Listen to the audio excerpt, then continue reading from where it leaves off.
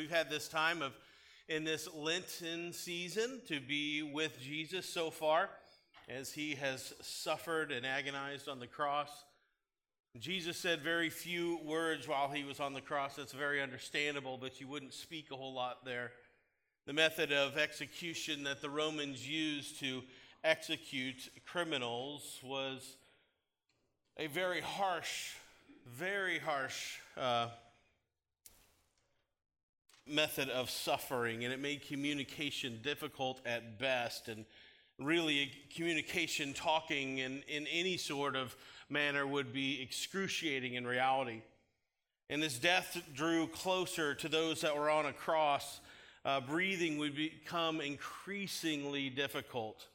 And yet the words that Jesus spoke to us from the cross have been written down for us today. And we get to read and we get to listen and we get to communicate with Jesus 2,000 some years later. And these words still speak to us. They speak volumes to us about the nature of the one who spoke them.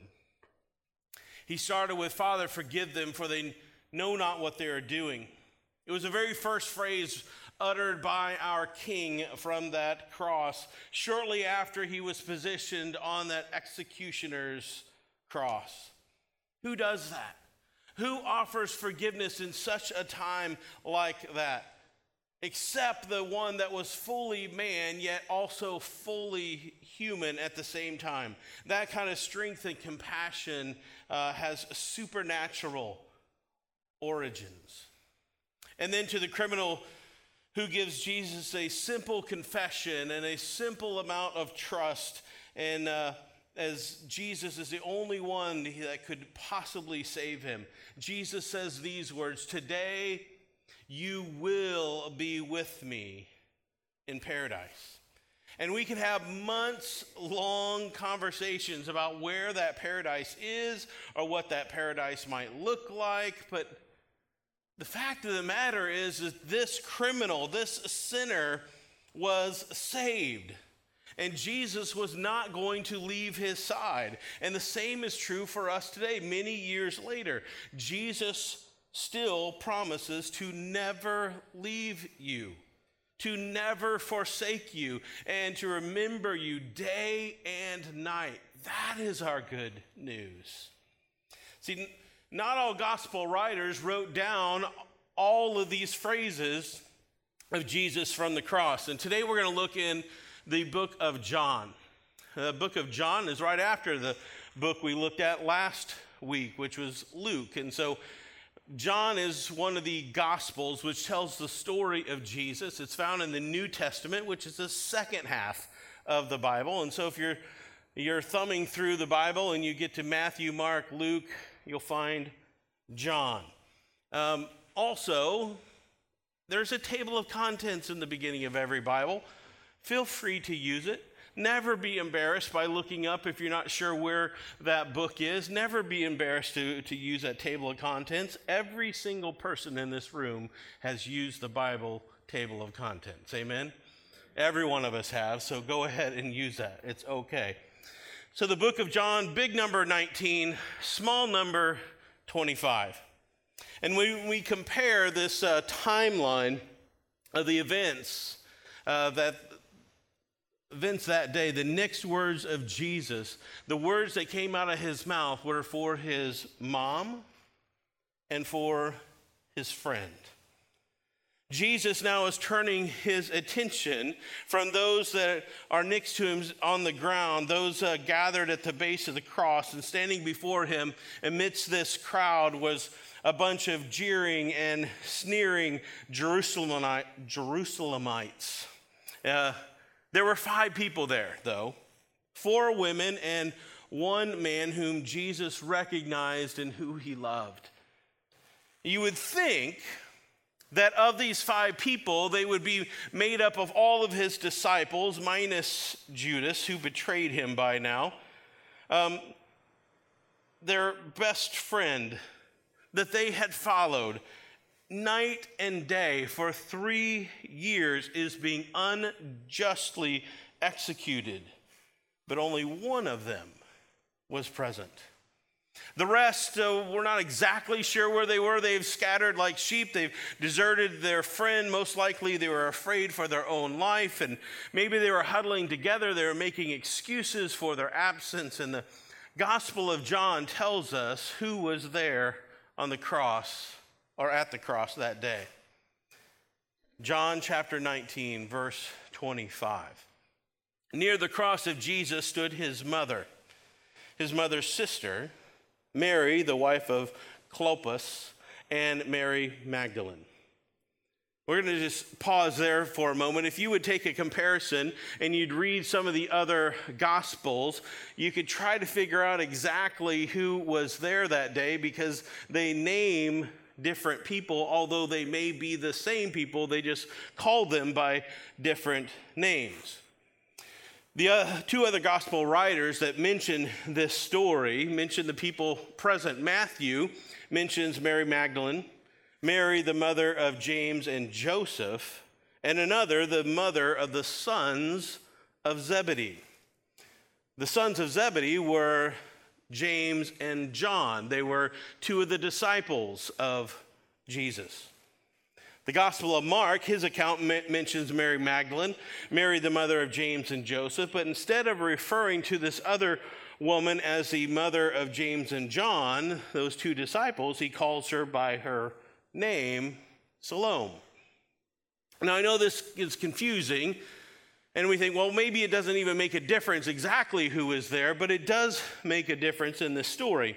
And I learned things as well as I'm doing research for sermons, and I learned things as well. Salome seems to be both the mother of James and John and the aunt of Jesus.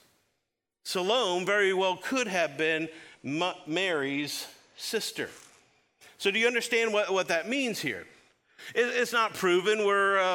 This is a possibility here, but the two disciples, James and John, the sons of Zebedee, those two guys that were referred to as the sons of thunder, could be Jesus' first cousins. And we'll get to how this is important in a moment. But for now, Jesus looks down from the cross and he focuses on one person, and he sees his mother, Mary, there. Can you imagine what is going through her mind at this moment where her son is on a cross? The promise of God is being killed. Can you imagine what she would be thinking? What has happened? God had a promise for me, and I raised the Son of God. How did all of this go so wrong? Maybe she was thinking. And I think it's incredibly brave of Mary to be where she was. She loved her son. She raised him. She told that angel, do what you want. I will do anything you need, Lord. And even if that means carrying your own son, I will do it. Mary was all in every step of the way. And so, yes, it was brave for her to be there in front of her son as he is being executed, but where else would this woman of God be at this moment? She has to be with her son. So Jesus also noticed a guy there, one of his disciples, that had the courage to show up that day. This disciple, although at this moment he is unnamed, was none other than one of his closest friends, one of his disciples, and possibly even his first cousin, John. And John's own account of this story continues. Let's go back and reread verse 25. Near the cross of Jesus stood his mother's sister, Mary, the wife of Clopas, and Mary Magdalene. When Jesus saw his mother there and the disciple whom he loved standing nearby, he said to her, "Woman, here is your son." And to the disciple, "Here is your mother." From that time on, the disciple took her into his home. All right, so there's a little background so we can understand what is going on here and why Jesus might have said these words. we may know that Mary was married to Joseph. Mary and Joseph, we know them from the Christmas story. And they raised Jesus. But to this point, probably Joseph has already passed away. And Jewish tradition would be that the oldest son would now take on the care of his mother after the father dies. So, Ian, you're off the hook. Isaiah, we're all yours. Right? But if the oldest son has already died, and Mary's oldest son is now on a cross, it would make sense for Mary to be taken care of by Jesus' younger brothers. Jesus had 4 younger brothers, at least a couple of sisters. But Jesus doesn't give his mom, Mary, he doesn't give her care over to them. He gives her care over to John. Why would he do that? Well, we're speculating. We don't know exactly why he might do that, but biblical scholars think that Jesus probably put Mary into John's care because Jesus' brothers weren't believers in him as the Messiah at this point. They didn't believe he was the Son of God. I'm sure they thought of him at this point as the annoying older brother that never did anything wrong. That's probably what they were thinking of him. John chapter 7, verse 5 says, "For even his own brothers did not believe in him." They just saw Jesus as somebody that they could gain fame through. It wasn't until after the resurrection of Jesus that his brothers had a change of faith. And so Jesus wanted his mother to be taken care of by a believer, by the disciple that he loved, John. And Jesus earlier even made a point to say that his real family are those that are part of his spiritual family. This is found in Matthew chapter 12, where Jesus says, "Who is my mother and who are my brothers?" And pointing to his disciples, he said, "Here are my mother and my brothers. For whoever does the will of my Father in heaven is my brother and sister and mother." But if John really is Jesus' first cousin, it kind of makes sense. It's a little less strange, right, for him to place his mother into the care of John, because really he's just asking Mary's nephew to take care of him. But there's more happening here. Jesus wasn't giving his mom this nice retirement plan. He wasn't providing for her as she gets older. He was giving her a new identity. A new identity now as John's mother, which is even more strange because John's biological mother, Salome, is standing right there. And he gives John a new identity as well, as Mary's new son. Jesus, through his death, is creating a family. And so from the cross, Jesus has given us forgiveness. Jesus has given us salvation, and now Jesus gives us a new family. And for those that accept his gift of salvation, we are adopted. We can become adopted into this new family with God as a father and each one of us as brothers and sisters. And so that cross that Jesus was crucified on, you know the cross, you see it in your mind. It has this vertical part, right? This vertical beam that through that cross we are offered a relationship vertically to God in heaven. But it also has that horizontal beam, which represents that we are offered the opportunity to have a relationship in a new way with other fellow believers. So write this down. The cross allows us to be in a relationship with the Father and to be adopted into his family. I want you to listen to what the Apostle Paul later he's going to write this to the Romans. In Romans chapter 8, this is what the Apostle Paul says. For those who are led by the Spirit of God are the children of God. The Spirit you received does not make you slaves so that you live in fear again. Rather, the Spirit you received brought about your adoption to sonship. And we cry, Abba, Father. The Spirit himself testifies with our spirit that we are God's children. Abba, Father. Abba isn't just a 1970s band that sings Dancing Queen and Mamma Mia. And now you have those songs going through your head for the rest of the day. You're welcome. So the name Abba in a biblical sense here is so much more than that. You probably heard people say Abba before. It's just a word that means father. But it's so much more deeper than that. So write this down. Firstly, Abba is an intimate name for your father. Abba is more correctly translated as dad, as daddy. It's a term that Arabic children would have used to speak to their fathers. You have probably heard Cheryl pray, and when she does, she refers to God the Father as Daddy. Before I met Cheryl, I had never heard anyone refer to God as Daddy.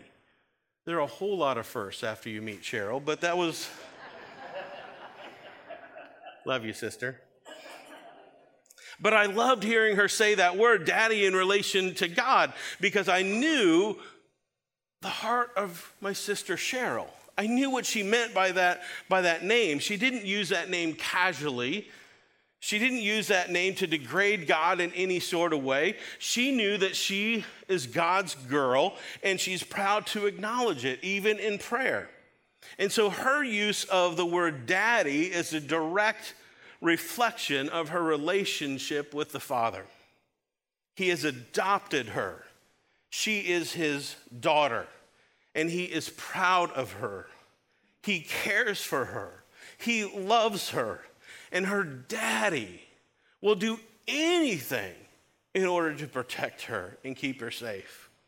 So when Cheryl calls the Father Daddy, it's out of this deep respect for her heavenly Father. But Abba means more. It's so much deeper than just the word daddy. It's more than this respectful term of endearment. Abba is also a term of, write this down, obedience. Abba doesn't just mean dad. Abba doesn't just mean daddy. What Abba actually really means is, Father, I will obey you. Wow. The two elements of the term Abba are intimacy and obedience. The term Abba is telling God that he has the authority, and he alone has the authority to command my obedience because he knows what's best for me. Abba as daddy is it's a relational word. It is a son or a daughter that has this close relationship to the Father. Daddy, Abba, is sweet, and it's respectful, and maybe it's even playful in a way. But it communicates that this child has a deep love and respect for his or her father. It communicates the desire of God to have us, to call us his sons and his daughters. This is his plan for us. This is what he's wanted for us in all time. Abba, as the authority, is a discipleship word. It says to him, I may not understand it all, Father. I may not get it all. And hey, there may be times that in my humanness, I don't even agree with all that you say.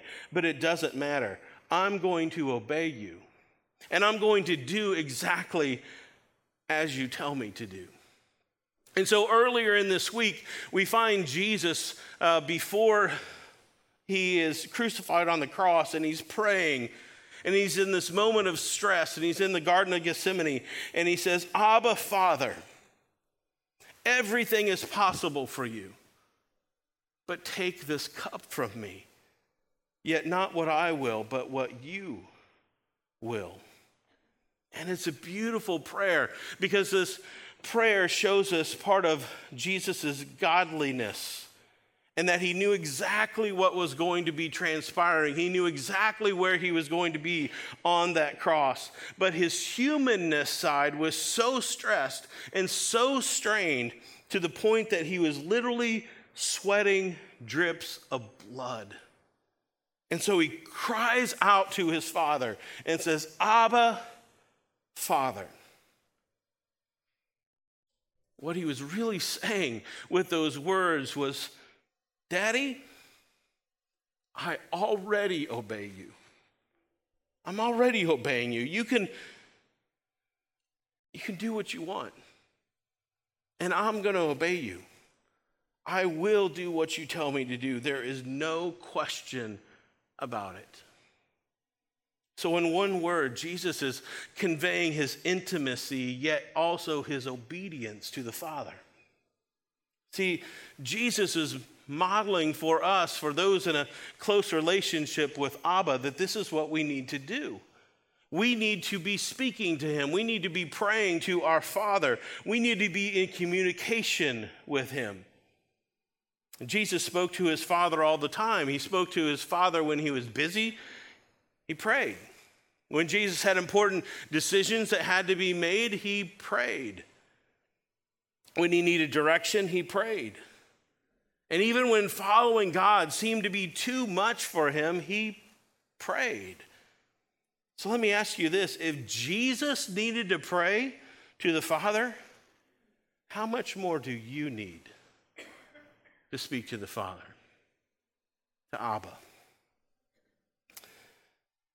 We live outside of town, and every once in a while our internet goes down, and that causes a tremendous amount of stress for a family who is addicted to our phones and screens. And every once in a while the internet will go down, and I'll hear somebody yell from the other room, "What happened to the internet? Is the internet down again?" And basically what they're saying is, I can't communicate with anybody anymore. I have no lines of communication any longer. And we get stressed out. And when your life is stressful, when you're feeling like your life is more than you can handle, check your communication line with Abba. Chances are you've forgotten to check in with him. Chances are you've dropped that direct line of communication with Abba, with Daddy. See, the words of Jesus to his mom and even possibly his cousin John do more for us than to remind us that we are adopted with God as our collective Father together, but also remind us that we are adopted into a family here on earth. So number 2 is the cross allows us to be in a relationship with Jesus and each other as siblings. I've done some pretty basic genealogy. That's a study of your family's roots and where your family came back from. And I've traced some of the branches of my family back into the 1600s and even the 1500s. And so far, all the different lines of what makes me is some came from England, some came from Germany, and others came from Kentucky.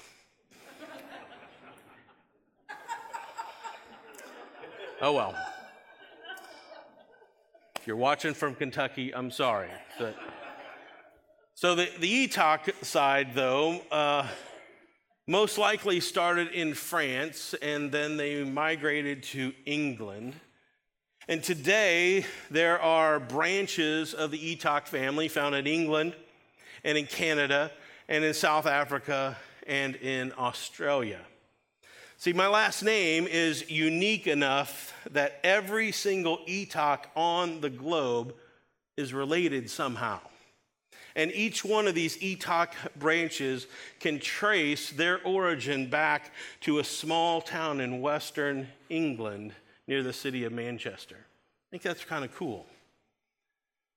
But we don't need to do that kind of genealogy to figure out what's our common root with one another. If you are a follower, if you are a believer of Jesus, we are family. And that's where we all have been joined together at the foot of that cross. We have been adopted into a new family. And that means that Jesus is our brothers, and we are brothers and sisters in Christ. See, that night before Jesus died, he spent that night in prayer. He spent that night talking to his Abba, his Father. But he wasn't only praying on his behalf, he was praying for you. And he prayed these words: I pray also for those who will believe in me through their message, that all of them may be one, Father, just as you are in me and I am in you. May they also be in us, so that the world may believe that you have sent me. I have given them the glory that you gave me, that they may be one as we are one.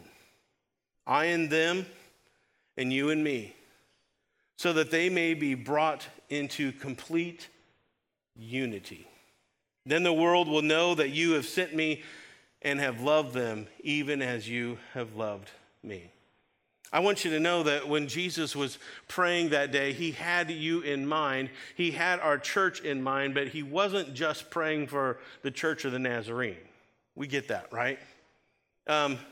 Throughout history, Christianity has had a whole lot of numerous disagreements and theological arguments and even disastrous divisions within the church. Did you know in the United States there's about 200 different denominations? But worldwide, there's 45,000 different denominations. And guess what? Not all of them get along. They just don't. Just like not everybody in your family probably gets along. And there's probably some weird uncle somewhere in your family, right? That everybody wants to avoid. The same is true for denominations. Yet Jesus called us to be one. Jesus called us all to be unified. The book of Hebrews says both the one who makes people holy, that's Jesus, and those who are made holy, that's us, are of the same family. So Jesus is not ashamed to call them brothers and sisters. And so it's my goal as a follower of my brother Jesus that I live in such a way that Jesus is never ashamed to call me his brother. Remember, Jesus had 4 other brothers, yet he gave the responsibility to care for his mom to John, not to one of them. I don't ever want to be the brother that Jesus looks at and says, why don't we give that responsibility to somebody else? I don't know if I can trust him. Ouch. I want to keep the most important thing in my life. I don't ever want Jesus to say, I don't know if you're hot or you're cold. Brian, I don't know what to do with you. See, I have to keep my love for Jesus as the most important thing that has ever happened to me because he's the most important thing that's ever happened to me. And you too. And so number 3, if you want to write this down, God has created you for community. He's created you for this community. You probably heard it said that you have to follow Jesus for yourself, but you cannot follow him by yourself. You heard that? See, your effectiveness for the kingdom will be directly proportionate to the support system that you connect yourself to. Did you hear that? I'm going to say that again for us. Your effectiveness for the kingdom, what you're going to be able to do for God, for Abba, and accomplish and undertake for the kingdom of Christ is directly proportionate to the support system that you connect yourself to. You cannot follow Jesus alone. And so these are pretty basic here, but number one is go to church. And I know that I'm preaching to the choir. All of you guys showed up here this morning, so thank you for showing up. But it's so hard to be part of a community if you're not part of the community, right? I get asked that a lot. Pastor, why do I have to go to church? Can't I just be a Christian? No, I don't know. It's really hard to follow him by yourself, and we need that community. So show up. Be part of the church. And I've heard it before. Well, Pastor, so-and-so made me mad last week. Well, Pastor, that person and I don't agree with one another. So what? So what? Your family, brothers and sisters in Christ. And I don't understand how we expect to live in one accord with one another in heaven if we're not willing to do it on earth. Eternity is a long time, my friends, and you don't know who's going to be your neighbor. We had better practice living in unity now if we think we can do it forever in heaven. Those of you that are online, I'm glad that you're with us. We love you, we truly do, and we believe that you are part of this church just as much as anybody here. But let me just say this, we miss your face. We miss seeing you. And I know that there are circumstances of why not everybody that's watching online can be here in the family in person here today. I get that. I understand that, and I'm glad you're part of our church. But there's also something about meeting together and sitting next to that weird family member this morning. That's what makes this church a community. So number two, join a group. Join a group, not just here in the sanctuary. Get to Sunday school. Get into a small group. Get into a Bible study, whatever it could be. You should be meeting with people outside of this 75 minutes every week. Do life with one another. Learn from one another. Pastor Callie is going to be back in for our PFN 101 class right after this service. She can help you find a group. There's new groups starting all the time. There's new groups starting this week. On Wednesday, a new group is starting. Find it in your bulletin. Men, if you want to go see the new movie Jesus Revolution, the men are look for Wayne Altpeter, and a bunch of men are going to go see that movie on Thursday night. There's a whole lot of things going on. Widows, there's a group just for you. They meet every single Monday night. So find Carol Deaver or Sandy Crawford or somebody and they will help you. Men, women, there's groups, there's places for you to be involved in the life of the church. Young adults, you got your own group. Prime timers, you have your own group. There's groups for all of us. If you like to golf when the weather's nice, grab a bunch of people and let's go golfing together. Let's spend time with one another. I would love for somebody that loves woodworking to form a group so I can come to your house and use your tools. I mean, so that we can spend time together in Jesus' name. But let's hang out together. We are a family, right? Let's learn how to follow Jesus with one another. And number 3 is start serving. It can be here at PFN. If you want to go across the river and go to Southside Community Center, then go there. If you want to call Pastor Greta and say, hey, could you use some help at that senior center? She would be thrilled if you could help her out. See, being a family takes work. Being your family takes work. See, the church family is no different. So let's be part of the family. Because the alternative The alternative is something that none of us want. We lived in the alternative of not having community for almost 2 years. And loneliness now has become the new pandemic in the United States. We started growing apart decades ago as a society. We do life separate from one another more and more and more. Even though electronics connects us, more people are lonely than ever before. And the pandemic didn't cause it. The pandemic just sped everything up. Maybe you aren't lonely today, but the person you're seated next to might be. And they need family. Which breaks the Father's heart because he created us to be in community with one another. A family that cares for one another. A family that loves one another. A family that serves one another. And God has been so good to us. So good to us. He's given us a family. Even if it does have a weird uncle or two in it. Even if your earthly family is messed up, you can belong to his family. But remember, even God's family is made up of people with flaws just like you. So let's be patient with one another.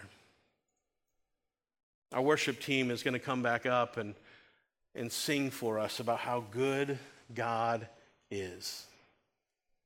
And he really is. From the cross, he wanted us to know that we have been created for family. And as our worship team sings, I'm going to ask you to do something that if you are introverted like me, you will hate me for a minute, but we're family, it's okay. I want everybody to stand. Go ahead, we can stand. We're a family. And so we're not going to sing how good God is and leave anybody standing by themselves. And so if you need to move around, if you need to come up with somebody, if there's somebody here that you don't know yet, seek them out. Right now, it's okay, seek them out. And we're going to sing this song about how good God is. Nobody should be singing this song alone. In fact, we should probably scoot together. Get near your brothers and sisters. Nobody sings this song alone. I know you're freaking out. It's okay. But let's worship God as a family this morning.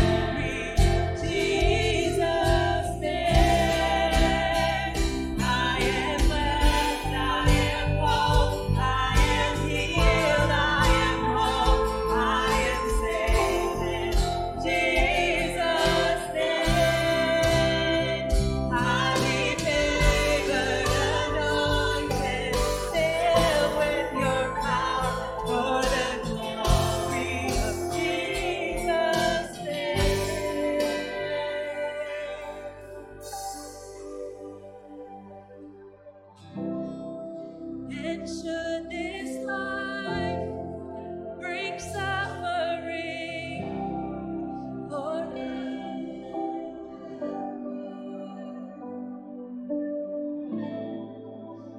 Calvary has fought for me, both now and forever. Sing it out.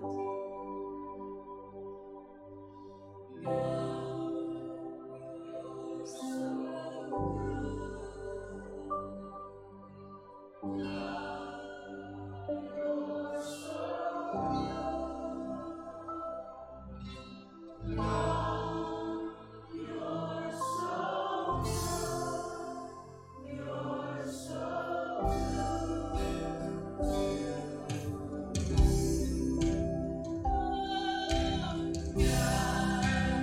You're so good. God, you're so good. Oh God, you're so good. You're so good to me. God, you're so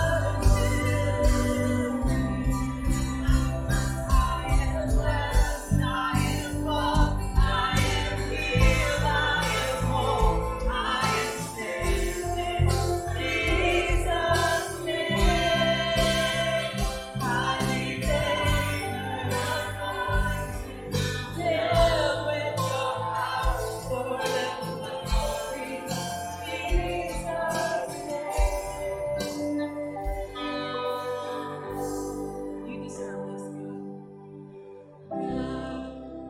You're so good. God, you're so good. God, you're so good. You're so good. Just you're so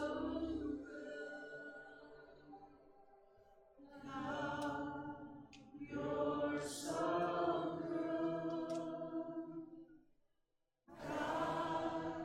you're so